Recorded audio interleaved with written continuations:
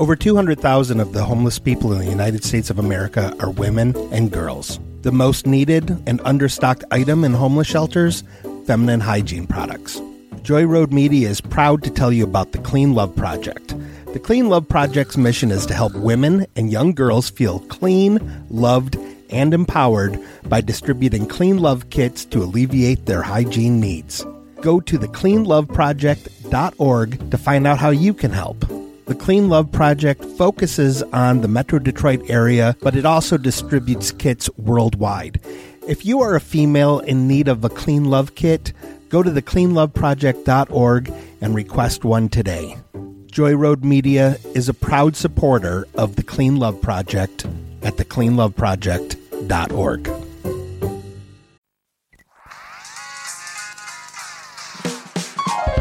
You made me watch. Why'd you make me watch this? You made me watch something I didn't like.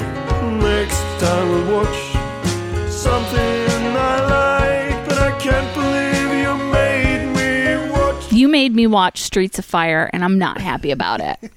I wish we had done like a watch along for it, because I don't remember at what point. I think it was when like the title screen at the beginning popped up that said A Rock and Roll Fable. You went, I sighed really hard, and then I said, how long is this movie? It's 94 minutes. It's 94 minutes. A fast 94 minutes. I mean, sure. I loved this movie growing up. I was a big Michael Pare fan because I really liked God. Eddie and the Cruisers. Mm-hmm. Eddie and the Cruisers was one of my favorite movies starring Michael Pare. And then this came out. I think that's the order that they came out. I think so. This stars Michael Pare, Rick Moranis, Bob McKenzie. Yes. Rick Moranis as a bully. I just want to get this out of the way first, just because this is my favorite thing about the movie. Michael Pare afterwards talks about how Rick Moranis kind of bullied him. So here's the quote from it, and this will be my Michael Pare imitation. Rick Moranis drove me out of my mind. There's this whole wave of insult comedy. In the real world, if someone insults you a couple of times, you smack them or you punch them. You can't do that on a movie set. These comedians walk around and they say whatever they want. I'm just not handy with that. Comedians are a special breed. They can antagonize you and say whatever they want, and you can't do anything to stop them. He's this weird-looking little guy who couldn't get laid in a whorehouse with a fistful of 50s. He would imitate me. Uh-oh. The first thing he says to me is, do you just act cool, or are you really cool? That was the first sentence out of his mouth to me in Joel Silver's office. And I was like, oh, this is not going to go well. But he was one of Joel's dear friends, and he ended up making a bunch of movies for Disney. I just wasn't that sharp. I wasn't ready for that kind of crap. I do like that he does admit that he's not that sharp. I mean, thank God for that. But honestly, it sounds like he was just trying to joke around with him when he first met him, and he got butthurt about it. And was butthurt the whole rest of the movie about it. It could also be a compliment, like, are you really that cool? Yeah. It sounds like he's too dumb to understand when people are just goofing. Here's my thing. Maybe Michael Pare didn't understand the script. So when, like, Rick Moranis' character is going, like, come on, you big dumb meathead. Michael Pare's like, hey, you can't call me that. On the last movie I did, everyone was acting like I was a rock star. It's like you were, because you were Eddie Wilson from Eddie and the Cruisers. Yeah. You know, this movie, he's just, he's saying that I'm dumb and I'm a meathead. I'm sorry, I have a hard time believing that Rick Moranis was an actual bully on any movie, because everyone else who's ever worked with him has been like, he's such a nice guy, blah, blah, blah. Oh, yeah. Everyone has had lovely... He's the guy who retired from show business to be a full-time dad when his wife died. Yeah. Like, apparently he's like an angel sent from heaven. So I just think Michael Pare is stupid and didn't understand when someone was trying to like be nice to him and meet him and be silly. Yeah. I just think he's dumb. And I do think it might have been part of the dialogue. And Rick Moranis was like, they didn't really let me improvise on the movie set that much. And I wonder if it was because they were like, hey, listen, when you improvise, Michael Pare he gets lost. Cries in his trailer.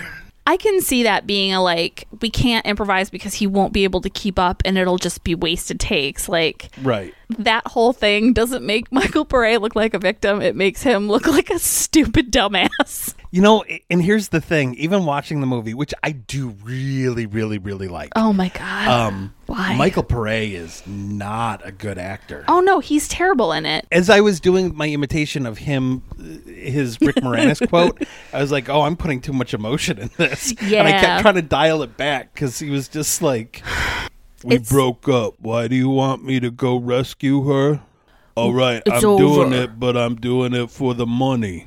Yeah, he just kind of reads his lines, and I mean, quick synopsis of the film. It's funny because you said, I asked you before it started, what do you think this is going to be like? And you said you thought it was going to be like Barry Gordy's Last Dragon. And I was thinking, no, it isn't. But then afterwards, I was like, oh, wait, this is exactly Barry Gordy's It is Last Dragon. 100%, except there's no like paranormal element. Right. Basically, this pop star gets kidnapped by a bike gang, and her ex-boyfriend is hired by her current boyfriend to go save her. And Last Dragon is about a pop star that gets kidnapped Kidnapped. by a gang, and a reluctant hero who wants to be her boyfriend has to go rescue her. Yes. Yeah. Same thing. Yeah. Different cast. I will say this about Last Dragon: done better than this movie. You really think so? Yeah. I feel like at least in Last Dragon, there was more to keep my attention, and this was really dry, and like, there were things that happened in it that I'm like, oh, like Willem Dafoe in leather waders And lipstick. and lipstick for some reason. Who's the bad guy? He's literally the head of a leather daddy gang. Which was actually played by two real motorcycle gangs from LA. It's ridiculous. But he's walking around in seriously leather waders to like just cover his nipples and like bright pink lipstick. And his right-hand man is Lee Ving from the band Fear. Yes. And right afterwards, I showed you the Fear set on Saturday Night Live. Which was pretty insane, wasn't it? Yeah, because they're like, they just sang like 3 different songs, and they had a mosh pit up against the stage, and then the SNL audience is immediately behind them, freaking out because they're like, oh my God, like this isn't what we signed up for. We were just here to see some funny sketch comedy. We wanted to see Donald Pleasance They all look promote horrified. Halloween. The people in the front row are seriously like leaning back, trying to escape because it's a legit mosh pit with people running across the stage, knocking shit over, jumping on top of one another. While Fear is going, she don't like salami, she don't want pastrami, she don't want no chicken, she don't want no toast, she just wants a double dose of my beef bologna. Did you just want to show how you I know the the lyrics? song. Oh, yeah, I love Fear. I bet you do. If you hear baby sounds, it's because I'm sitting right next to my Yeah, son. we're being very good parents. Yeah. So if you hear baby sounds or toys, it's because my son is sitting right next to me. And one of our cats is sitting on the recorder where I'm just like, oh, I hope he doesn't. Turn it off. Hey, Benji, Hey, bub. you didn't get to watch Streets of Fire, but you will one day. Oh, God. Here, why don't you take It has this one? Ed Begley Jr. in one scene. Which was so where he weird. You plays were a like, dirty homeless Homeless guy, guy? I who think doesn't so. really. He's one of 2 characters who doesn't advance the plot at all. Because Yeah. even afterwards, Rick Moranis is like, I already knew this information. yeah. And then it There's- also has E.G. Daily, E.G. Daily. Mm-hmm. Dottie from Pee-wee's Big Adventure, who does nothing. She just shows up and she's like, hey, guys, I'm your biggest fan, to Diane Lane's character, who's the Pop star. And then she just hangs out with them for a couple of scenes, and then she's like, okay, bye. Like, she does absolutely nothing. She literally does say, okay, bye. okay, bye, and runs out. I'm like, what is... Her quote about making the movie was, I was really bummed out that I had a small role and I didn't get to sing. And Diane Lane was up there singing, which wasn't Diane Lane singing. It wasn't her singing, though. Yeah. Which makes me wonder why they didn't just have E.G. Daily, like, do the music for it. Because she can sing. Like, Yeah, E.G. Daily has like a song on the Breakfast Club soundtrack, and she's I can't remember which movie it might be like Pretty in Pink or 16 Candles. It's like one of those. I want to say it's Pretty in Pink because I think it's at a school dance where the band playing is fronted by E.G. Daily. okay. Yeah.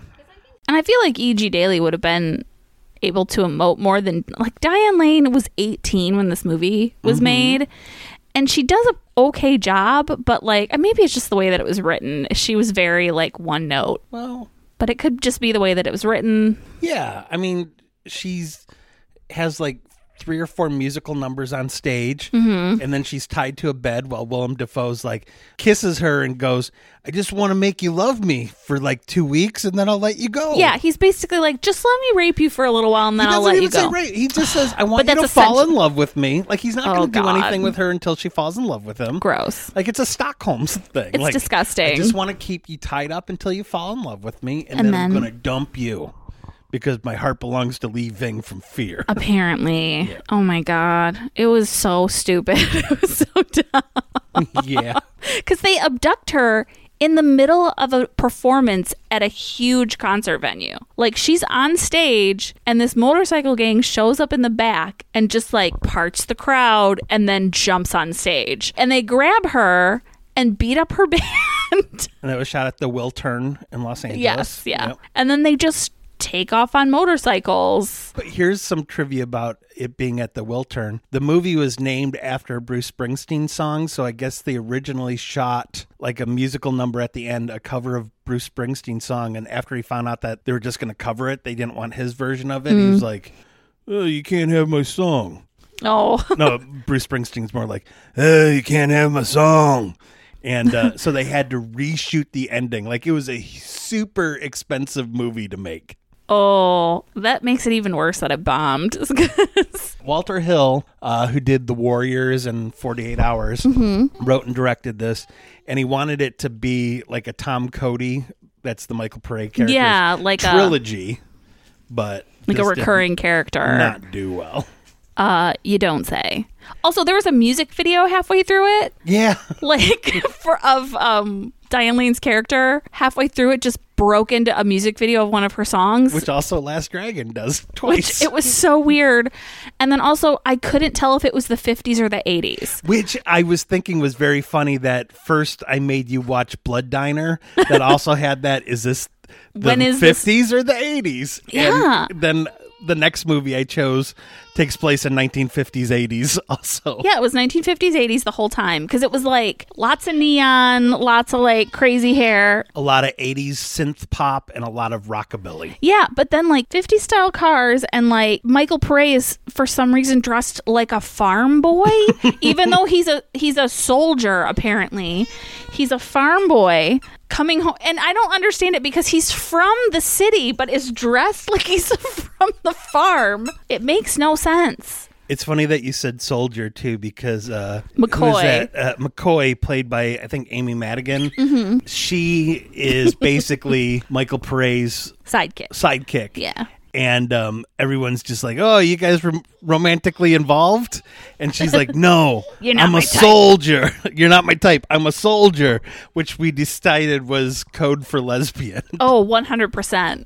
She kept saying, "Sorry, you're not my type. I'm a soldier." You can just say gay. Like, it's okay. The role was originally written as a Latino, hey bud, male to be played by Edward James Olmos. Oh. But when Amy Madigan auditioned, she auditioned for Michael Pare's sister, and she's like, the better role is the sidekick.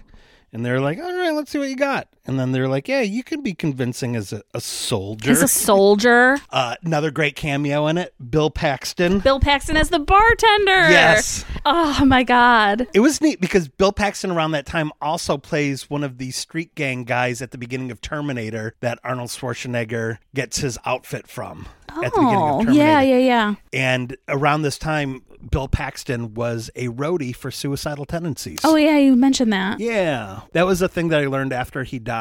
Because I think Mike Muir from Suicidal Tendencies posted something about about Bill him, Paxton. yeah. And it makes me like Bill Paxton even more, knowing that He was a had roadie and yeah, he was like, oh, I really like this skate punk band from Venice, so I'm going to roadie for them so I can go to shows for free. yeah, that's kind Yeah. of sweet. Oh, Bill Paxton. And then seeing him playing like a rockabilly punk guy in this, and then playing a punk guy in Terminator, it was just like, I bet those were his own, Yeah. wardrobe choices. It probably that he was brought like in. that he was Yeah. kind of a punk kid growing up, and Yeah. got to kind of live that out in a way, which is neat. Yeah. I really like that a lot. And then they also meet up with a doo-wop band, continuing the 50s thing. And two of the guys in the doo-wop band are Robert Townsend, who, is a director. Yes. Directed like Eddie Murphy's Raw. He was a stand-up comedian. And Michael T. Williamson, who played Bubba Gump. That's right. Yep. It was interesting. The whole it was so confusing, the two acts together, because it was like Diane Lane, who is 100% like 80s like pop, and then the doo-wop band that's super 50s, but for some reason both sounds are relevant at the same time. Like, it was so confusing. And then I thought Where in the World was Carmen Sandiego would be in your frame of reference, but it wasn't. But the chief from that has one scene too as a subway driver. So there is somehow a star-studded cast in this movie, or people who later went on to do pretty big things. Yeah, no, that's what happened. That's exactly what happened. Is that it was just a bunch of people who went on to do really great things, and just happened to be in this dumb movie together. It's a fun movie, though. It's a very efficient movie. Like, it moves really quickly, just like The Warriors does. Like, did you ever see The Warriors? I did not know. Okay. Maybe I'll have you watch that. Thank God. The Warriors is a classic. Oh. But The Warriors is basically this one street gang tries to get from one part of New York to another. Okay. And this is basically, let's go rescue the princess. This is Star Wars. Oh. Let's go rescue the princess and then get her home. Blow up the Death Star. But in this case, the Death Star is Willem Dafoe. Oh, God. In a sledgehammer fight. Okay, the sledgehammer fight at the end between Willem Dafoe and Michael Pare is so stupid because they are hitting each other with sledgehammers and acting like it didn't just shatter all the bones in their body. Right. How long do you think that scene took to shoot? Oh my God, days, right? Like days. Because first, the motorcycle gang shows up and they're like, we're here to fight. And they are up against all the cops who are not really down for the shenanigans. They're like, can you guys just meet up and take care of it? Because they're not going to listen to us. So the motorcycle gang shows up and they're like, we're ready to fight. And then Michael Pare shows up and he's like, all right, I guess we got to do this. And Bill Paxton's like, I'll be right back, and comes back with everybody in town with rifles. For some reason, it makes no sense. I'm like, where did all these people come from? A lot of expensive extras. Yes. So all these people come back. So it's the motorcycle gang versus... Well, it's not even the motorcycle gang versus all the town folk, because they don't... No one does anything. They're just standing there, right, as backup in case shit goes down. So the whole movie just basically ends with a sledgehammer fight between Willem Dafoe and Michael Pare that did not take days to shoot. It took 4 weeks. Are you and fucking it is kidding me? Most... It's stupid. Bland... continuity errors in it. Like, Willem Dafoe has a Big busted time. up face in one scene before he's ever even hit in the face. Michael Pare wins, spoiler alert, and Willem Dafoe is carried away like a rag doll by the motorcycle gang, which I find to be absolutely hilarious because he's literally sprawled out against the back of a dune buggy or something. And what's the guy's name? Lee Ving. Lee Ving. Isn't Lee Ving holding him, cradling him He's as they Lee drive Ving away? with Lee Ving. He's leaving with Lee Ving and cradling him. It's so dumb. I'm like, oh God. And then everybody's like, hooray! You saved the town.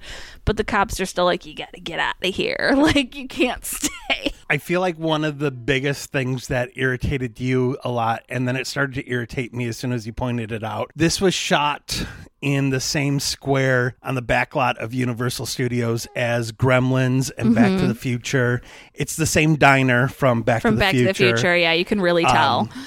The exterior of the theater is the exterior of the theater from Gremlins, and it's where the DeLorean drives towards. Yeah. So it's very recognizable. Once you're, when if you've been there for a few times. Yeah. You would know. So for some reason, and then Walter Hill also wanted it to look like Chicago, so they wanted to put in an L train. But my God, all the supports for the L train are in the middle of the street. Yeah, they're not placed in any way that would make it look like you're in Chicago. They're not on a curb at all. No, they're just plunked in the street, and I'm like, what the hell is this? Like, they Right. didn't even try. Yeah. And also, everything blows up. Like, Oh yeah, if you Michael touch it, Pare it has a blows up. magical rifle that anything he shoots blows up. explodes. Yep. He also manages to, I guess, like, use the butt of his gun to hit, like, gas lines that are up, like, big pipes in the air, and then he shoots at it, and it explodes a bunch of shit. It's Right. so... Oh, my God. Their pyrotechnic budget must have been huge, because everything is on fire. Everything is on fire. I mean, it's called Streets of Fire. but, like, there's a point where they're, like, busting through a police blockade, and so they just shoot all the cop cars, and they all just catch on fire. They all just start exploding. I'm like, what the no! Yeah. This is not how that works. It is neat that, like, the whole movie, the town that they live in is Universal Studios. Yes. And then they have to drive through Chicago to get basically 20 minutes away on the, I think it was like the east side or southeast side of Los Angeles. Yeah. For the warehouse district, which is where the motorcycle gang lives. And then drive back through Chicago. to go back to... Yeah. Which apparently the Universal. studio was just like, Walter Hill, do you really need to shoot this in Chicago? And he was like, yeah. No, you don't. Yeah. You 100% didn't. I didn't know that the train was Chicago and not L.A. I thought it was like the L.A. subway. Yeah, you really can't tell. Because, like, I mean... There's like one driving scene where I was like, there's sort of like an underground little section, like block or two in downtown Los Angeles where like one of the Batman movies was filmed. Oh, yeah, That also looks a lot like Chicago because a lot of the Batman Dark Knight movies were shot in Chicago. because it's like, you know, lots of kind of underground, and there's like freeway Yeah. crossings and yeah. So like they could have easily shot it there because they don't do that much driving there. No, And it's literally like 2 seconds. yeah, because I said initially I was like, oh, I think now they're in Chicago. And then I second guessed myself where I was like, no, because they were only in there for one. They wanted to driven all the way to Chicago and dressed up Chicago for one scene. And apparently They did. Yep. Waste of money. Huge waste of money. Waste of money. Yeah. So this movie bombed. Yeah. Oh, no. I loved this movie as a 12-year-old. I can see as a 12-year-old being like, this is awesome because it's like explosions and like there's that girl at the bar who's dancing. Oh, yeah. It's the body double for Jennifer Beals from Flashdance is like a dancer in the biker club, which is like this hardcore biker, gang is all dancing to this Yeah, they're all rockabilly band. dancing to a rockabilly band. Which I as really they do. like the rockabilly band, like to the point that I found it on Spotify. And Oh, I God, of course you downloaded did. one of the songs. Of course Stop you it. did. You're cute. I love you. Yeah, they're like a real band. That's cute. I really like the end band from Blood Diner also. That rockabilly band. With that weird, like, sleazy P. Martini Oh, yeah, looking yeah. guy. Yeah, yeah. Yeah. Yeah, you do like a lot of stuff, I don't like you? rockabilly I sometimes. know. But I I know. don't like the Cramps. And they're probably like the biggest rockabilly Yeah. punk kind of band. And I just couldn't get into them. I should revisit the Cramps. Yeah, maybe give it another chance. You might like it more now. Yeah. Yeah, and then they there's like a brief titty. in, Yeah, you kind of see her, like, she's got like a whole fishnet thing on, but she's got like a thong. You were so mean. You were like, how many times did you pause it there? It was. Well, because I remember when we were watching Barbarella for the first time, you were at the beginning where she's taking off her spacesuit. You were like, the beginning of this movie eventually just didn't work because I paused it so many times. That's why I'm such a classic guy where I'm like, hey, baby, you want to watch this movie I beat off to? it's a very sexy movie, Barbarella. It's weird, but I Angels get it. don't make love. Angels are love.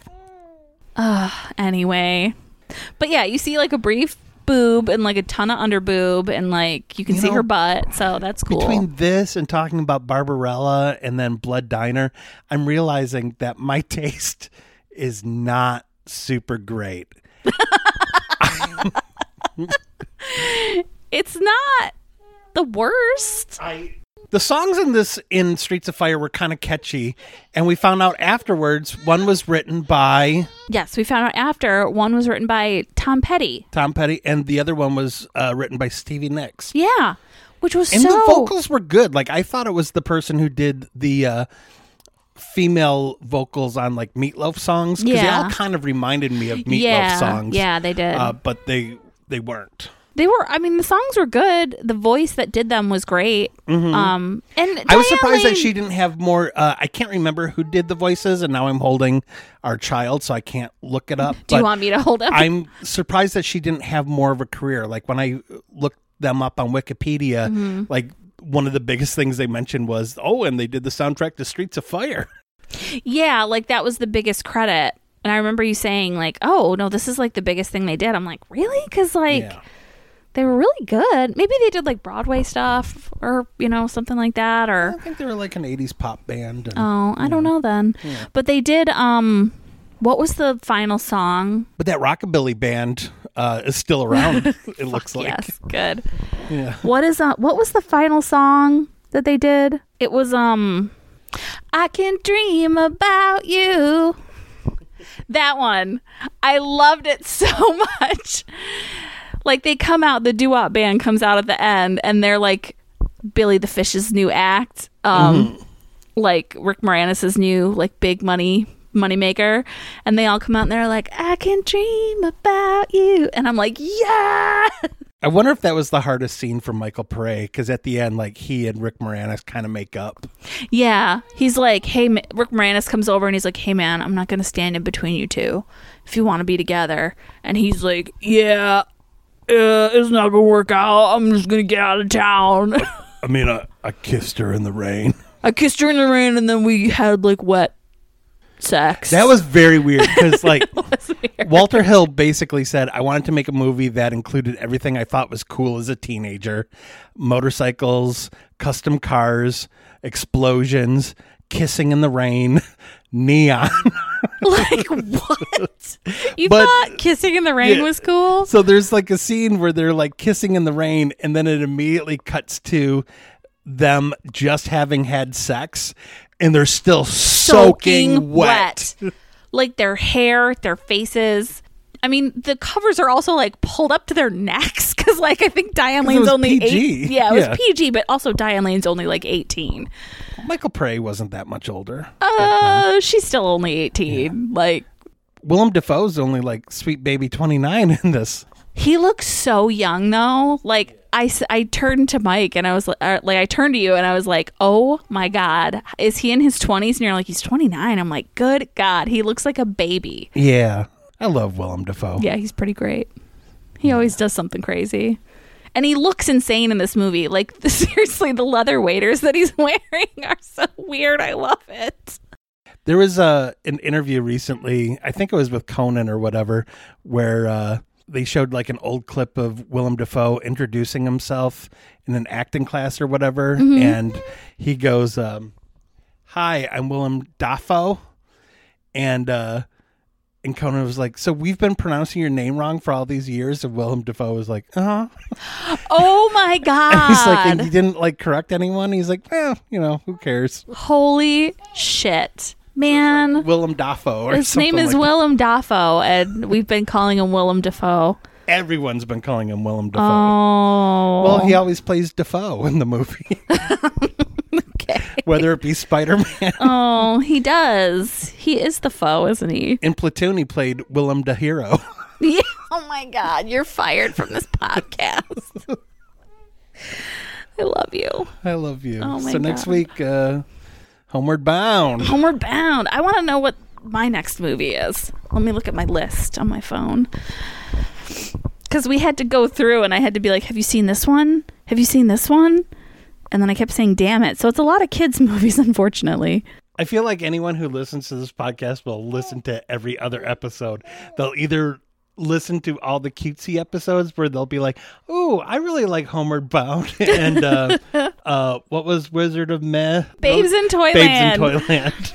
Or they'll be like, oh, Blood Diner and Streets of Fire. No. Sweet. I gotta listen to, there won't be any crossover. It'll be like Star Trek movies where some people are like, all the even number ones are good. And other people will be like, no, it's the odd number episodes. No, I think I have one that's an adult one. Night at the Roxbury. Oh, okay. It's an SNL movie, but yeah, that'll be an episode that no one listens to. Oh, hurtful. I loved that movie. Oh, anything with Chris Kattan. Shut up. Molly Shannon's in it too. Okay, I like Molly Shannon a lot. Yeah, she's in it, and I mean Will Ferrell's in it, obviously. What if we found out that it's actually Will Ferrell? And Chris Kattan. I was like, no, Chris Kattan. I'm so not smart. Oh, I love you. I love you too. All right, that was fun. So I made you watch Streets of Fire. Yeah, it was. It got a 6.7 out of 10 on IMDb, which you thought was generous. I'd say a 5. I mean, honestly, if you like a lot of the 80s cliches, then it's fun. I think it's a fun movie to throw on at a party or something if you're like, oh, kind of have it on in the background and watch all this silly stuff, because it's pretty ridiculous. But if you want to sit down and enjoy a movie, this isn't the one to watch. Because I don't see my Joey Pants cast ever really becoming a thing. I wanted to do a podcast where it was a celebration of Joey Pants. I know. And because Joey Pants is great in everything. Yeah. I feel like he's the best thing in any movie that he's in. And I feel like he could make any movie even better. Do you think you would like Streets of Fire more if Fish had been played by Joey Pants instead of Rick Moranis? I think I would have loved to see Joey Pants. Because, it just, Rick Moranis, is definitely playing against type because he's playing a really unlikable record. Yeah, like a sleaze bag. Manager, just, sleazy. And it's not like he does a bad job. It's just, I just don't see him like that. No. So it's hard to see him. He's also dressed like his character from Ghostbusters. Yeah, he's dressed really like nerdy. Lewis. Yeah. And you're like, it's hard to reconcile what he's saying with how he looks. Yeah. So Michael Pray grabs him once, or no, I think McCoy does, or someone grabs him. Someone grabs him. He's like, hey, this outfit costs more than you'll make in a year. No, that's not it's not that he doesn't sell it. It's just that it's so against type for him that it's hard to really take it all in. So I think that Joey Pants 100% could have been a sleazy record producer and just crushed it. And then it would have been great because it would have been 3 people from Eddie and the Cruisers. Yeah. Because the guy who plays Sal Amato has one scene as a cop in Streets of Fire. Oh, yeah. Yeah. And honestly, I think Rick Moranis could have been in the movie still, as... Raven in Willem Dafoe's role. No, Rick Moranis. No, I think he could have been. I think he could have been the cop. Honestly, I think he would have been fine as one of the cops. Okay. Because I feel like I could see him being like, "Guys, come on! We gotta this is my town," and he probably would have played it a little differently. But I think he could have, played the, not the lead cop, but his partner. Right. He would have done a good job there. Yeah. And made it a little more memorable. It wouldn't have been as good of a part, obviously, but snarkily, is that a word? Sure. When you were thinking it was going to be like Last Dragon, I was going to say nope, because Last Dragon is a racially diverse movie and this probably isn't. But this movie ended up being pretty racially diverse, which I thought was pretty good. Yeah. I like it that it had a lot of Black people in roles, the lead cop is Black, and also the whole McCoy thing being a woman I think is great, and there are little things like that I think should be celebrated and are ahead of its time. So okay, yes, I would agree with that.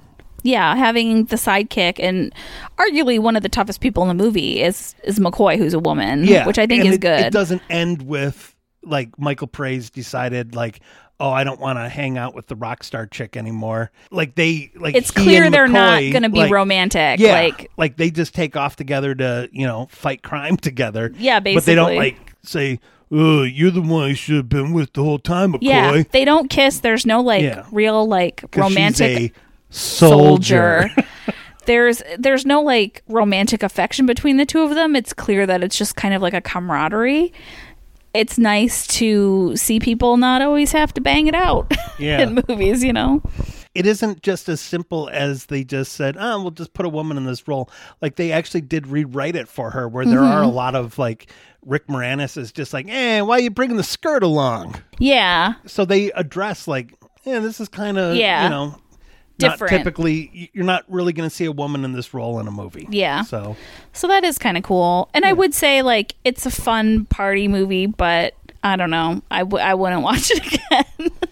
I just talked myself. I don't know if I talked your score higher, but last night I said I'd give it a 7.6 out of 10. But I think I'd move it up to a solid 8 because of all the McCoy stuff and my diversity of the score cast. remains at a 5. But okay. Well, I'm sorry that I'm just a little bit more woke than you. All right. Well, that's cute that you say that. Anyway, it was a fine movie. It wasn't a good movie. A 5 is a failing grade. It's 50%. At least there's effort there. It was better than that Chips bullshit. All right. Oh my God. No one made you see that. All right. No one made you do it. Agree to disagree. Okay. All right. Well, we'll see you next week when Allison makes me watch Homeward Bound. Woo. Legend of Curly's Gold. No.